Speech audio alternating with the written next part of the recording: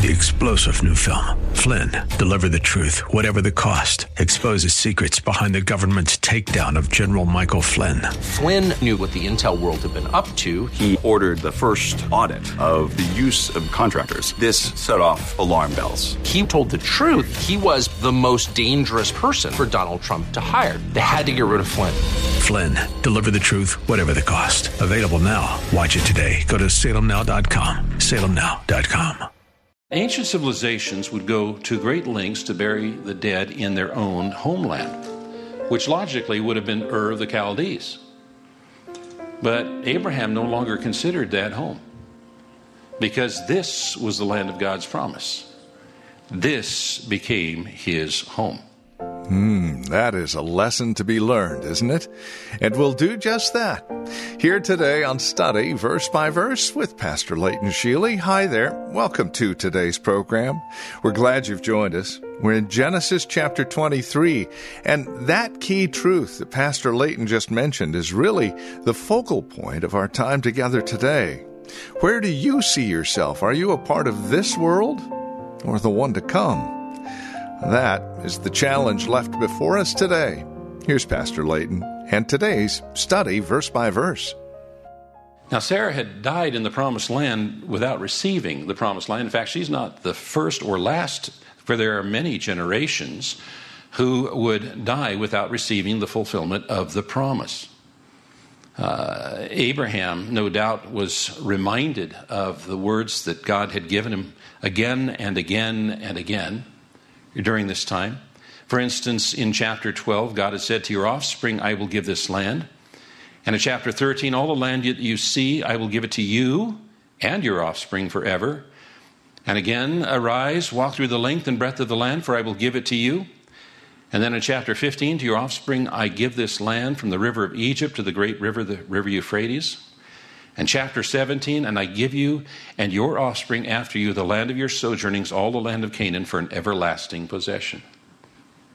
And so no doubt, as he's dealing with the death of his wife, these promises from God are going through his mind again and again. Dr. J. Vernon McGee wrote that Abraham wanted to be buried in this land so that when the resurrection came, he and Sarah would be raised in this land. You see, Abraham believed in God's power to resurrect. He believed in the resurrection. Remember when we were studying through the previous chapter, chapter 22, that on those 3 days that he and his son and the two servants were traveling between Beersheba and Mount Moriah, where God had called him to sacrifice his son, those 3 days he was contemplating these questions that had come up in the confusion of God's instruction. How could God ask him to sacrifice Isaac, through whom the promise would come, before the promise had come? And yet still fulfill his promise, because God keeps his promises. And so according to Hebrews chapter 11, we find that Abraham drew the conclusion that God planned to raise Isaac from the dead, even though that had never, ever occurred before in the history of the world. So he concluded that God could raise the dead, and that God would raise the dead in order to fulfill his promise. Abraham believed God's power to resurrect. He wanted more than just a place to bury his wife and himself. He wanted to establish a family tomb. You see, in ancient times, there's this phrase that we find in the scriptures often: he was gathered to his father. He was gathered to his fathers. And that phrase we find in the Bible pictured an ancient Near East burial custom in which the person was laid to rest on the shelf or bench in the family cave, and then much later the bones of the deceased were gathered up and placed in a ossuary, a bone box, along with the bones of the ancestors. And so the process of being gathered to one's ancestors, literally, became a euphemism for death, as well as a poetic image of a person being reunited with the departed loved ones in the life hereafter. And so Sarah was going to be the first ancestor to be buried in this tomb. And ancient civilizations would go to great lengths to bury the dead in their own homeland, which logically would have been Ur of the Chaldees. But Abraham no longer considered that home, because this was the land of God's promise. This became his home. And the cave that Abraham hoped to purchase lay near the Oaks of Mamre, that place that he'd settled when he first came to Hebron.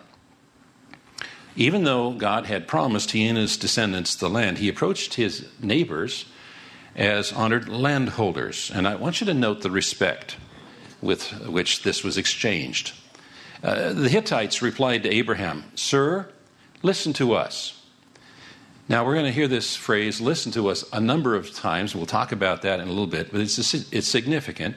"Sir, listen to us. You're a mighty prince among us. Bury your dead in the choicest of our tombs. None of us will refuse you his tomb for burying your dead." Now, Abraham had introduced himself as an alien and stranger, but the Hittites didn't look at him like that. They looked at him as a mighty prince, or if you're to take the literal original language, a prince of God.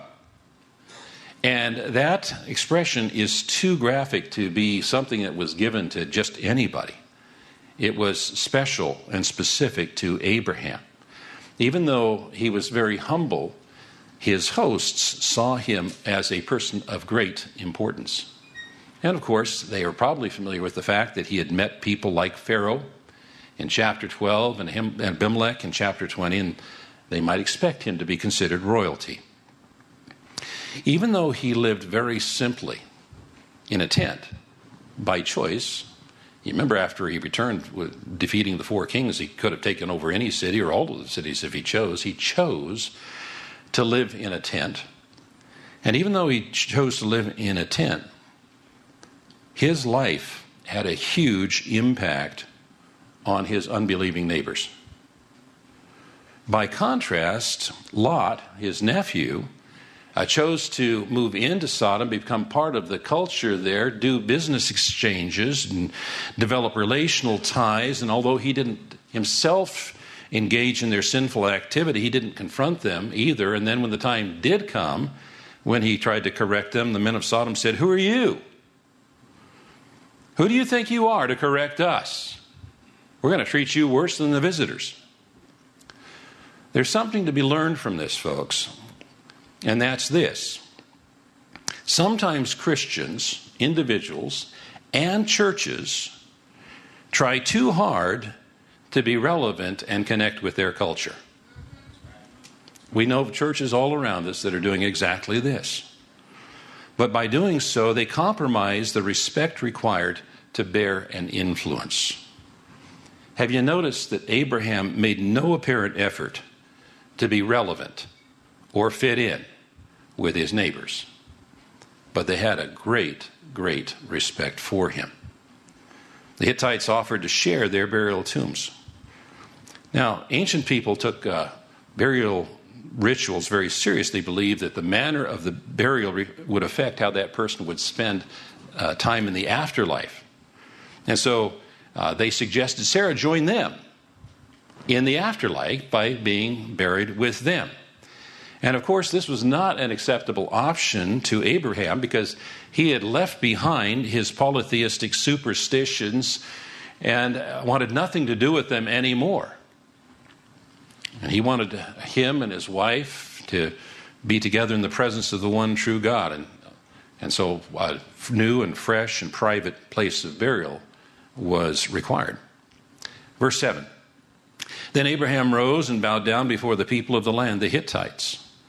And in Ruth chapter 4, it tells us that sometimes these early negotiation phases were conducted while people were sitting around. They were just talking before they got to formal negotiations. And that would explain then why Abraham stood up, because it was time to get formal in the negotiation process. It was also a gesture to express respect to those who had expressed respect to him as well. And the word that's translated bowed here is not bowing the neck, it's bowing from the waist. He expressed great respect for them. He said to them, "If you're willing to let me bury my dead, then listen to me," there it is again, "and intercede with Ephron, son of Zohar, on my behalf, so he will sell me the cave of Machpelah, which belongs to him and is at the end of the field. Ask him to sell it to me for the full price as a burial site among you. Abraham has figured out which cave he wants and where it is and who owns it.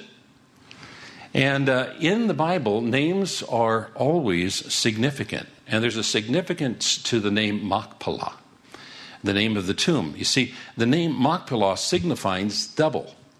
Double.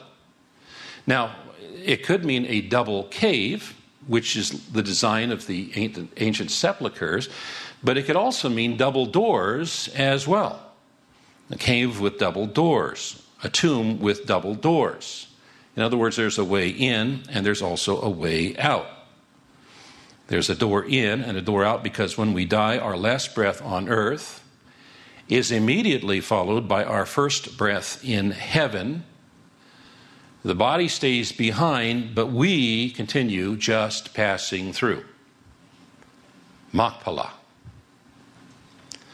Ephron the Hittite was sitting among his peoples, and he replied to Abraham in the hearing of all the Hittites who had come to the gate of his city, "No, my lord," he said, "listen to me. I give you the field, and I give you the cave that's in it.